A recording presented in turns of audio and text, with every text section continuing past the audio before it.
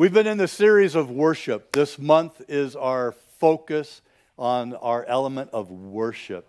And worship is something that is very near and dear to my heart. Not only did I serve as pastor, youth pastor, co-pastor, but for over 3 decades I served as worship pastor at our church in Washington. And so I have seen many things come and go throughout the years when it comes to worship. If you can name a fad, I've seen it. A craze, been in it. Techniques, tried them all. Styles, I've only got one. So, all the influences and the influencers, I have been involved with many of them throughout the years of the area of worship. And there's one conclusion. It doesn't matter how you try it. It doesn't matter how you do it. It doesn't even matter how good you are at it. God loves it. He loves when we take the time like we just did and cry, "Holy, holy, holy are you, Lord." He loves that expression from us. And so this is something that we, after the fast, we wanted to really start the year off with because, man, if we can get this into us, if we could get this under our belts, if we could get this into our spirits, there is nothing that you can't accomplish. Nothing. And so I just want to dive into this. Last week, we learned from Pastor Corey about Simon the Pharisee, and how Jesus had healed him and cleansed him. And yet when Mary came and lavished that alabaster box of ointment upon him to anoint him, he was just standing back going, my, what a waste. Why is she doing such a thing? Because he had forgotten what had been done for him. He had forgotten that he was once forsaken, that he was once unclean. He was an outcast. And I don't know about you, but there are many times in my life when I felt like an outcast. How about you? Just don't fit in. Just no matter what you try, no matter to get into that group, no matter to get into with those friends, you just don't fit. You know what? That's okay. Because there is a place where you fit. Every puzzle has a piece. And you could be that piece in that puzzle that completes it. And so don't be dismayed. But we have to, we can't stay in that place of forgetting what God has done for us. Each one of us was in a place at one time, and maybe you're still in that place of being lost. Maybe you're still not quite understanding what this relationship with God is all about. Why do you guys stand up and throw up your hands and dance and sing and holler to somebody you can't even see? We just celebrated Valentine's Day. Would you go out on Valentine's Day by yourself? And just love on yourself? I'm my own Valentine.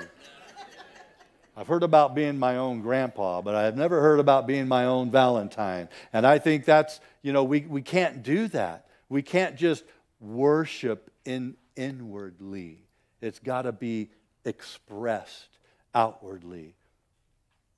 And today I want to unpack that heart condition a little bit more, our heart condition and our mindset when it comes to worship.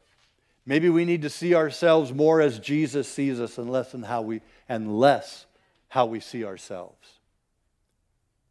Perhaps we need to rid ourselves of a religious spirit that holds us in bondage, wrapped in the grave clothes that we have wrapped ourselves in, or the world, the enemy of our soul, has wrapped us in, allowing a jealous spirit to dictate our opinion rather than truly allowing our worship to set us free. And we need to be in that place, church, because You know, there's an old song, you remember, I'm set free to worship, I'm set free to praise Him, I'm set free. Remember that one? That's how far back it goes for me, Trish. If you don't remember that one, that was back there. I think that came over on the ark. I'm not sure, but how we see the value in worship will determine the expression and the demonstration of our worship.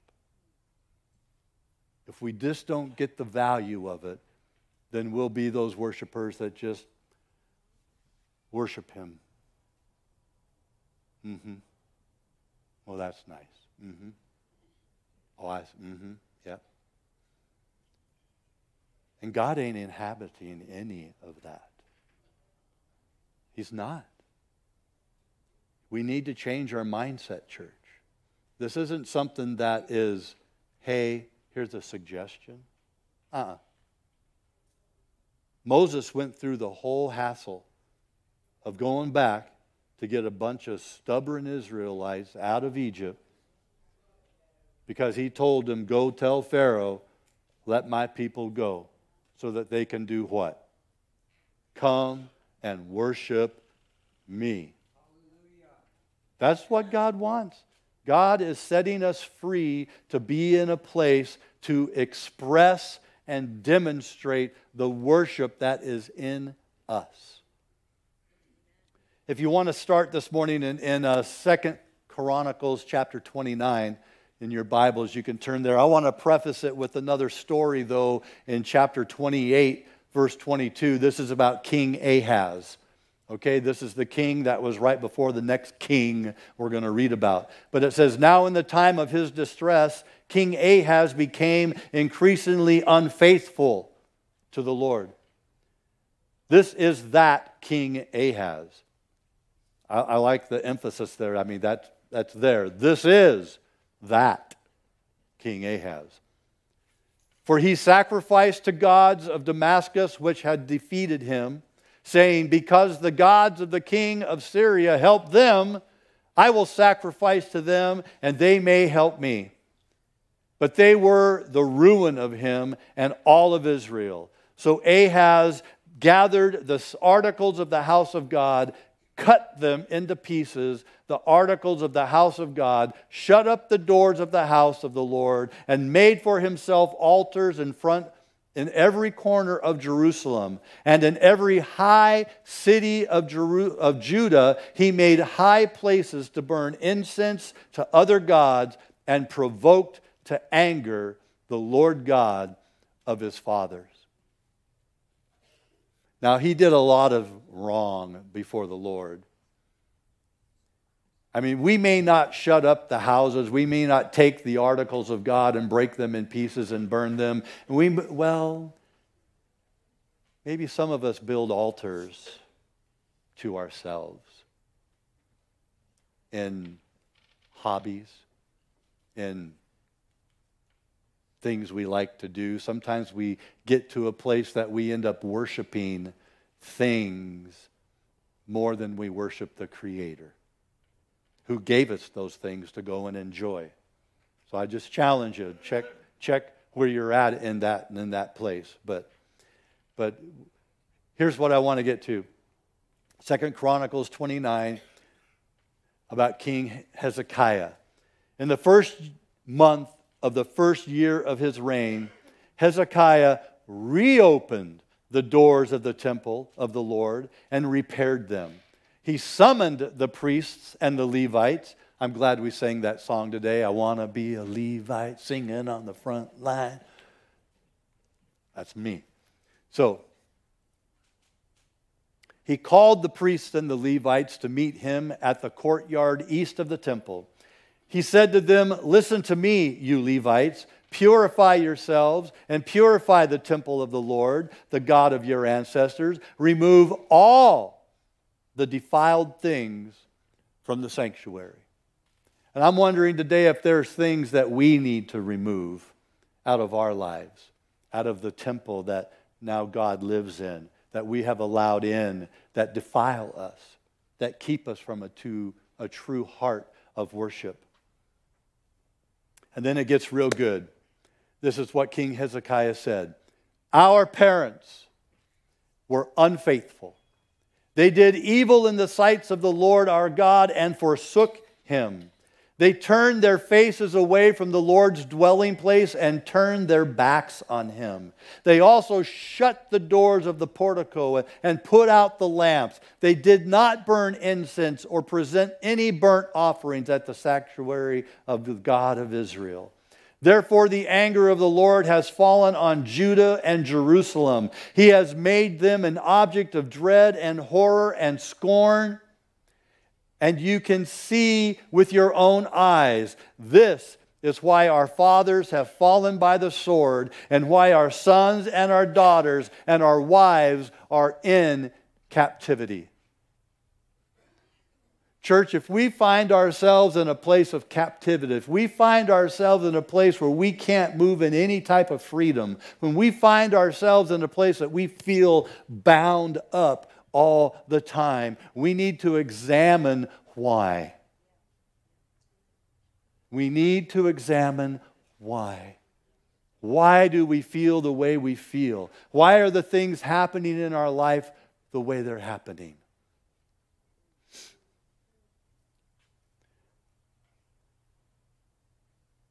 Now I intend to make a covenant with the Lord, the God of Israel, so that His fierce anger will turn away from us. My sons, do not be negligent now, for the Lord has chosen you to stand before Him and serve Him, to minister before Him, and to burn incense. Then Hezekiah said, you have now dedicated yourselves to the Lord. Come and bring sacrifices and thank offerings to the temple of the Lord.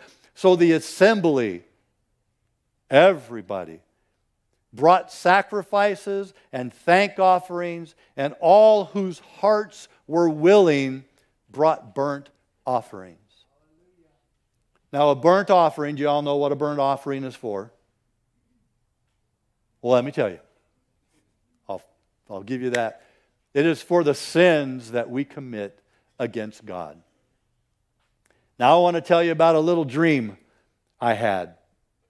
Now I don't know if it was a fever because we got sick and this happened over that night when I was like, oh, and you run to the bathroom and then you come back and you try to sleep for a little bit, and I was awakened with this dream like 3 times. And so I dreamt this dream, and I was going to act this dream out today, but I thought, maybe not. But I was a priest. I had the robe on. I have, I don't have all of the stuff, but I do have a robe I could have wore, and I have a black wig I was going to put on and put on the band, and I was going to come through the back door. I was going to ask somebody, maybe our sister back there, if I could borrow a goat, and, bring in the offering and go, great are you, Lord, worthy of praise. Thank you for, how whatever we do to worship the Lord like that. And then I was going to bring it up here and lay it on the table. And I was going to take a knife and slit its throat and bleed it out. And then I was going to splash the blood on the altar. Well, that's what we used to have to do. Aren't you thankful? All you got to do is get up on Sunday morning, have your coffee, get in your car, and drive here and shake some hands and then come in here. But that was my dream, and it happened 3 times. I was going, God, do you want me to? I wasn't going to really slit a real goat's throat. I mean, I think you probably wouldn't see me anymore if I had done that. So, But that was the sacrifice that was required for us. And we all have our sins against God. If you sin, it's against God. You don't sin against me. You don't sin against Pastor Ottis. David did come and say, God, I have sinned against you and man. We can do a dreadful thing. But church, we ought to be in such a deep love relationship with Jesus, that we hunger for a place of intimacy with Him. That we bring our offering to Him as we come in. That we would demonstrate to the young of this house, older adults, what it is to worship. Because it said our parents, our forefathers forgot. They forsook the Lord and turned their back on Him. And we carry a lot of weight in how we do things in the church, because there are a lot of little eyes watching us. And how do you think they learn to do what they do? You know, they were told to tell these stories from generation to generation to generation. The things that God has done. And so, the way we worship activates what's in us. There are great things in each one of you that this house needs, that the kingdom of God needs, that this community needs.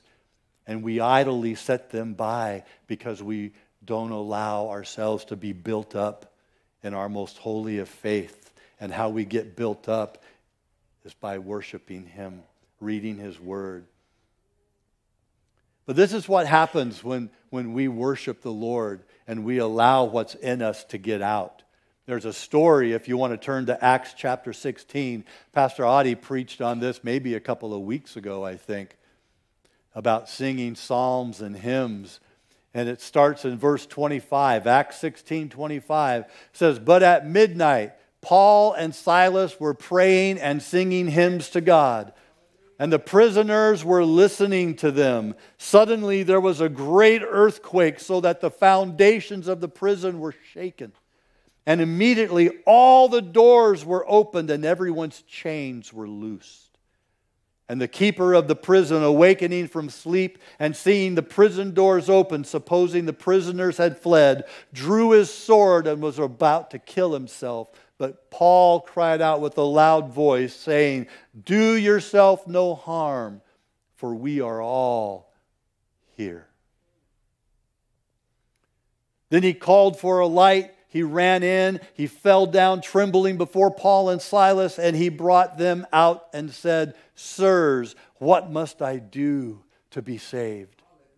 So they said, 'Believe in the Lord Jesus Christ, and you will be saved, you and your household.' Then they spoke the word of the Lord to him and to all who were in his house. And he took them the same hour of the night and washed their stripes. And immediately he and all his family were baptized. And when he had brought them into his house, he set food before them, and he rejoiced, having believed in God with all his household." See, when we sing out to the Lord, when we worship the Lord, shackles are loosed.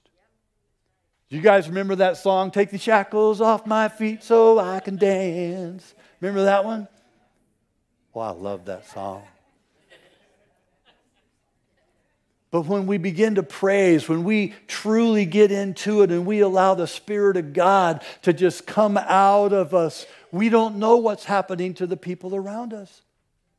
We don't know what change, we don't know what torment they're going through in their life, but it could be diminished. It could be gone. We could set them free with our worship because God inhabits the praises of His people.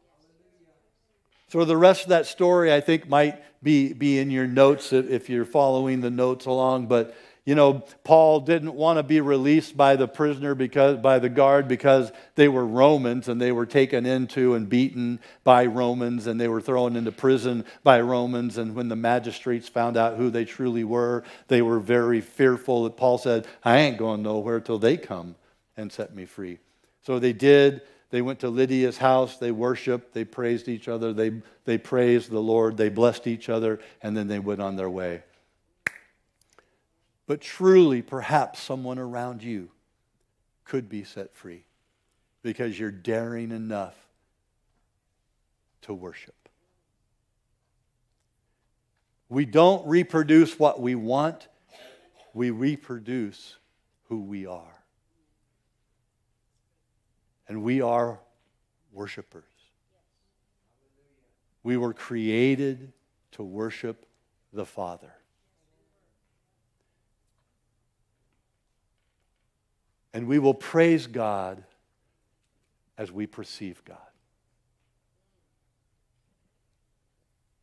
See, when I was growing up, I had a dad that had a weird way of showing his love to me.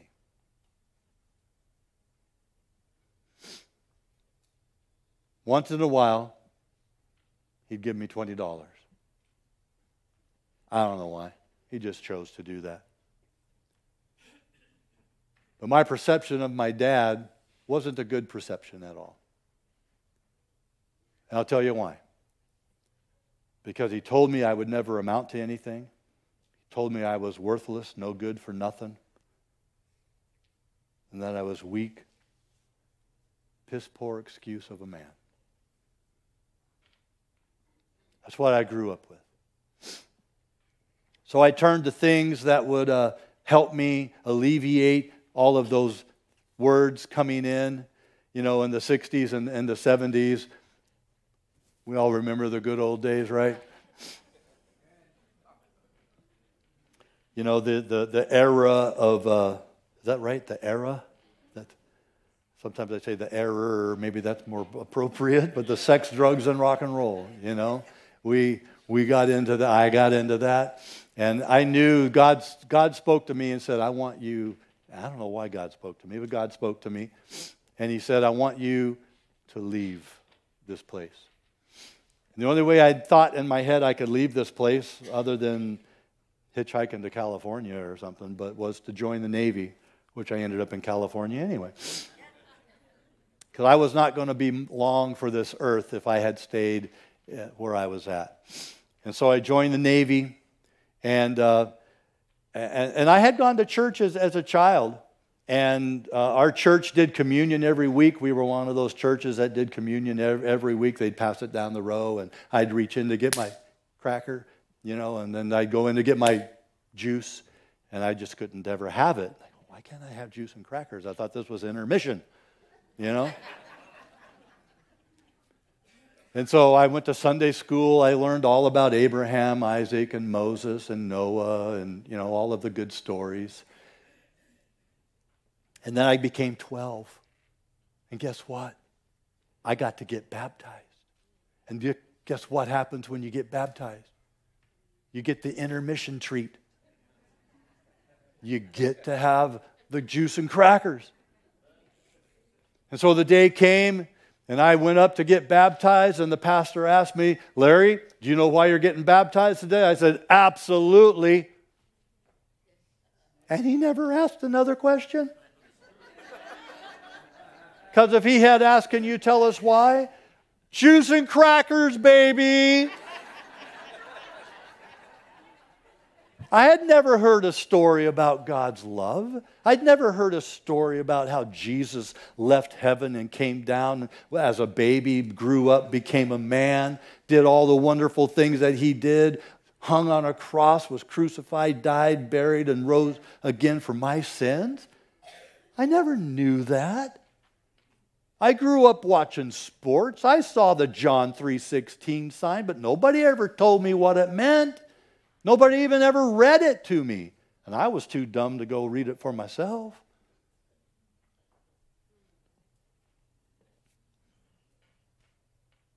But I remember being in the Navy, and God met me. Being in that error of wanting to do mind hallucinating things. I met some guys on the ship, and I thought, boy, they brought some good stuff with them because they're happy. I want to be happy. So I met them, and he goes, he showed me where they were meeting, and I thought, yes, finally, I can be out here with 800 men and be happy. But they took me down into the ship's entertainment center where they produce all of the closed-circuit TV and the radio station and stuff, which I eventually became a DJ on the Augie Doggy. But my first communion that I really understood, my first communion that I truly understood why I was taking it, that it was the blood of Jesus that was my atonement for my sins, and it was the bread of his broken body for the healing of my wounds in my life. That night we had communion with Pepsi and Snicker bars because that's all we had. But it meant so much to me. And that night is the night that I learned and dedicated my heart to the Lord. And it was just a year or so later that I met my wonderful, beautiful wife, Diane, who has slain me and who has helped change my life in more ways than one. But church worship, understanding that how we perceive God is how we will worship him. If you can't see him as a loving Father, if you can't see him as one with arms open wide to you, saying, "Come unto me." That's all he ever said. Come, come. I love you. Love me. If we can't perceive him as a loving Father, we'll never be able to worship him as such. And I believe if I had stayed in that place of brokenness, if I had stayed in that place of wounding, if I had stayed in that place of not seeing myself as he sees me, then I would have never been able to become a worshiper. We could have been like, if in your Bible, 2 Samuel, they're in the notes if you're following the notes. 2 Samuel chapter 5, starting in verse 17, about King David. And it says, when the Philistines heard that they had anointed David king over Israel, all the Philistines went up to search for David. But David heard of it and went down to the stronghold. The Philistines also went and deployed themselves in the valley of Rephaim. So David inquired of the Lord, saying, "Shall I go up against the Philistines? Will you deliver them into my hand?" And the Lord said to David, "Go up, for I will doubtless deliver the Philistines into your hand." So David went and defeated them there. And he said, "The Lord has broken through my enemies before me like a breakthrough of water." Therefore he called the name of the place Baal Perazim. And there they left their images there, and David and his men carried them away.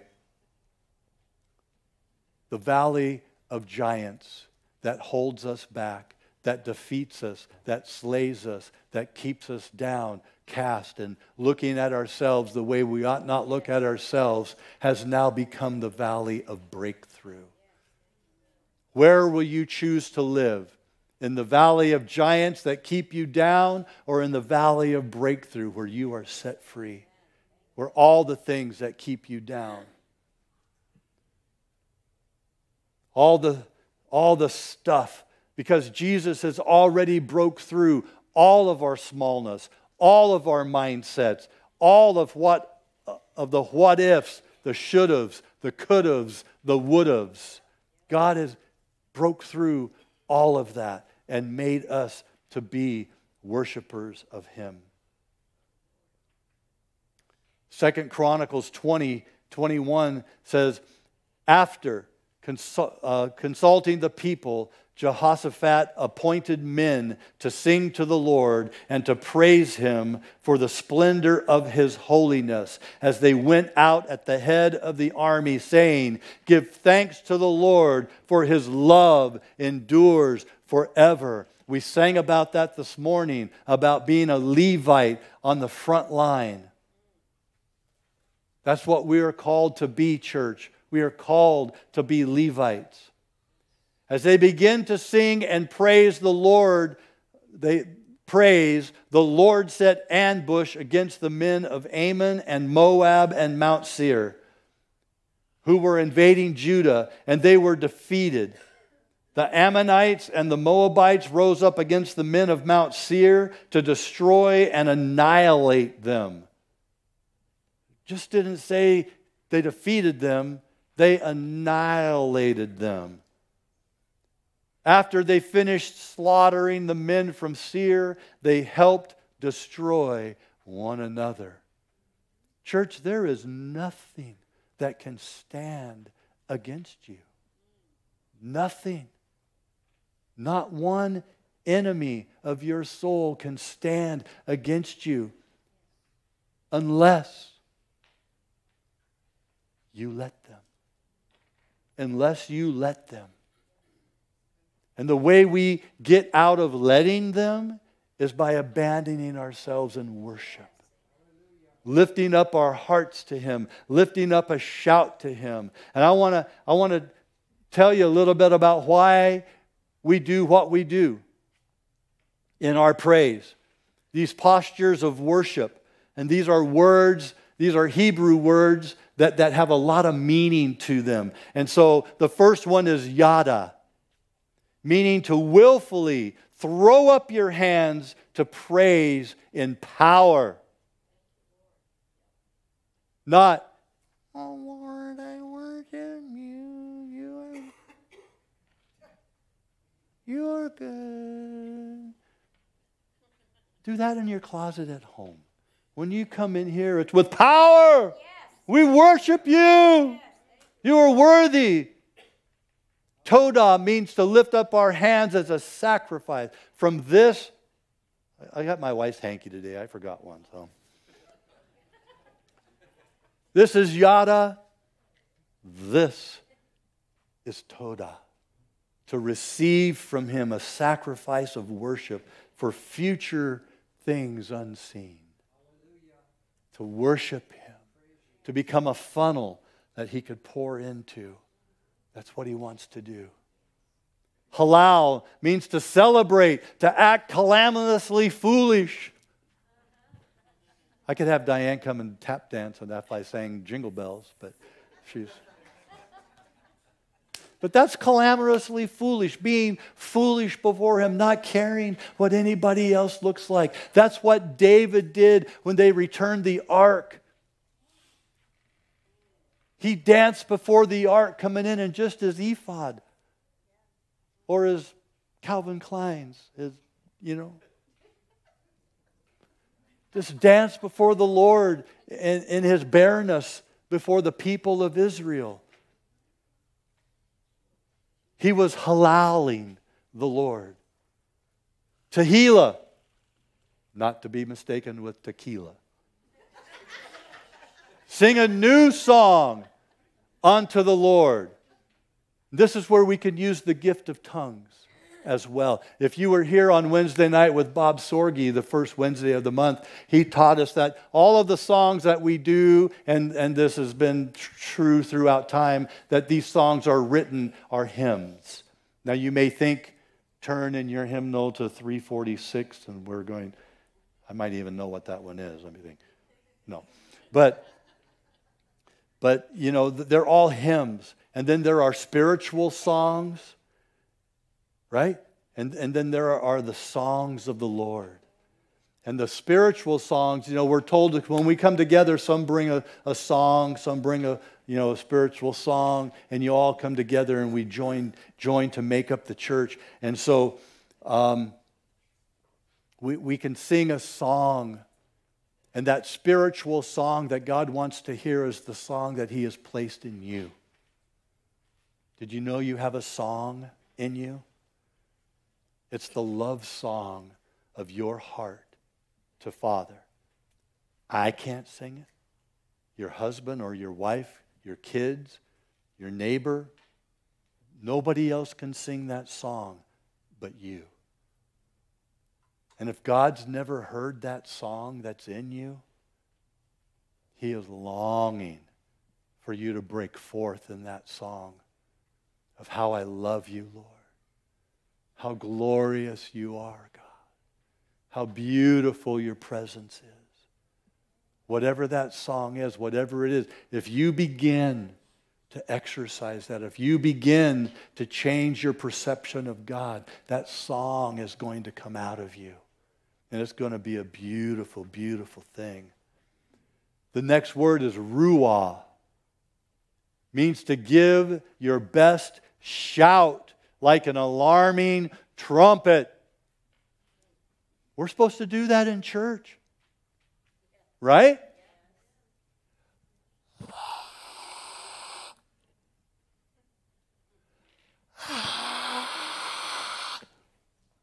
That's not the shout. That's a whisper. That's air moving through my mouth. I mean, we're supposed to put some oomph behind our shout unto God. Shout unto God with the voice of triumph. It's what it tells us to do. These are not suggestions. These were words given to them to perform. When they came together, Shabach means shouting, to address in a loud tone and glorifying God. Taka, to clap your hands in applause, rejoicing like nailing a board. Not golf clap. He wants you to clap your hands, all you people. Sing unto God with the voice of triumph. Clap your hands, all you people. Shout unto God with the voice of triumph. That's what He wants. Next word is alaz, means to rejoice, to exult, to jump for joy. So when you see everybody just rocking the house like this, it's okay. We've not lost our minds. We're told to do it. And then kara means to dance and to whirl about. I told this story in first service about a worship conference we went to. I don't even know how long ago this was. I'm going to say probably back in the mid-'80s. But the church had a balcony level, and it came around, and it had stairs that came down the front, like over here to the stage area.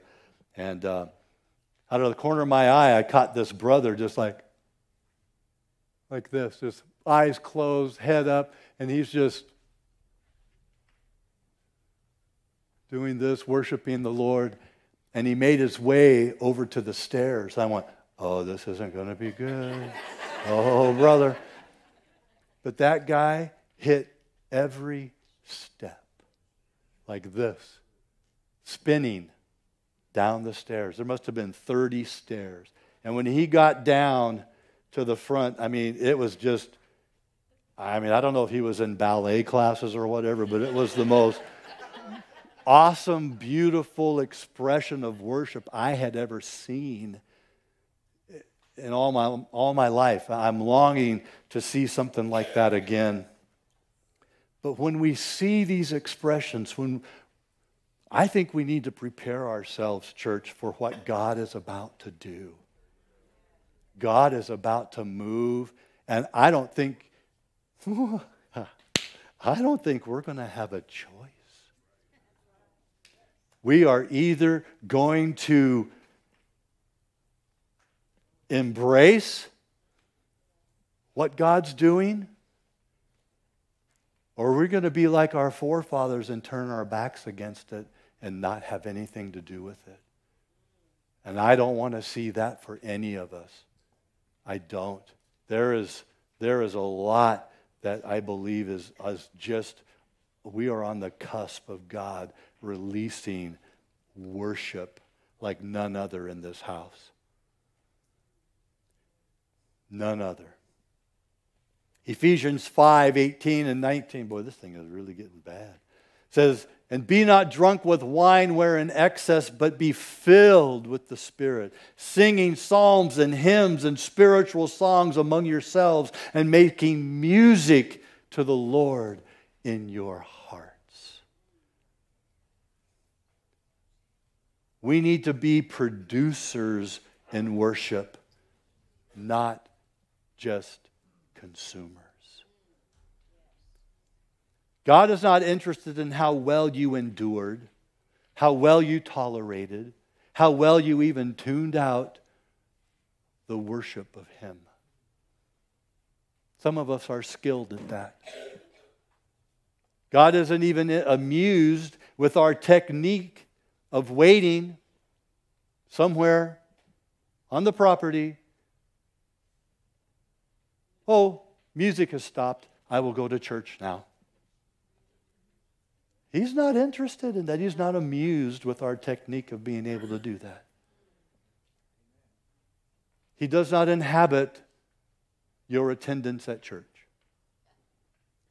He inhabits the praise of your heart.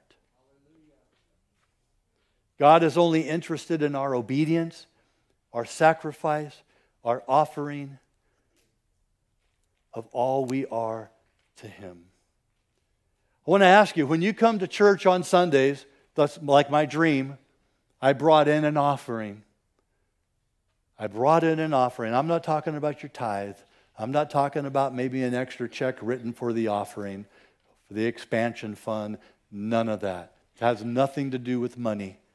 But when you come through the doors on Sunday, what are you bringing as an offering to the Lord?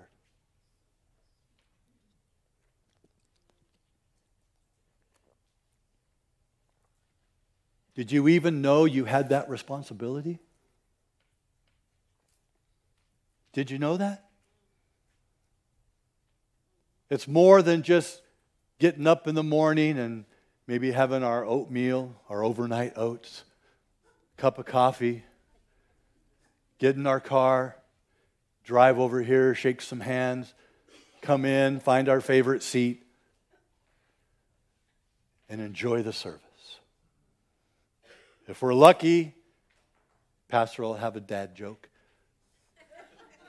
And then we can move in to what's important.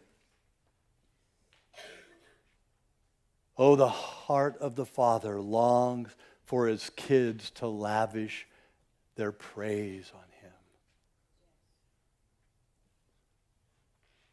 The Word says that He inhabits the praises of His people.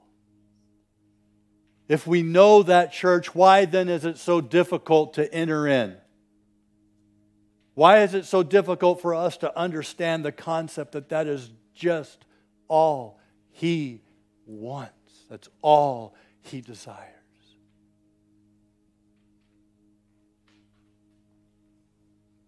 No one around you can judge how you worship, what you do during worship. I mean, nobody can.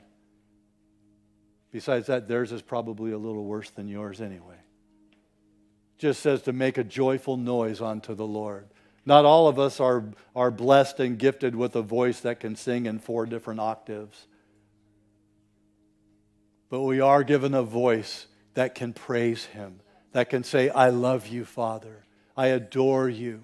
I worship you. Thank you for rescuing me. Thank you for bringing me out of the darkness and into the light. Thank you for welcoming me into such a wonderful, wonderful family. God never said only when you feel like it or when the music is real good. Church, when we see Him in all of His glory, and when we see the train filling the temple, and when we come longing just to be and to bring something that's of worth, that's when we activate what He has placed within us. That's when we walk in the true calling of His purpose. And that's when we see Him in all of His glory, filling our lives to overflowing. And that's when His glory appears and we can all do nothing but be in awe of Him.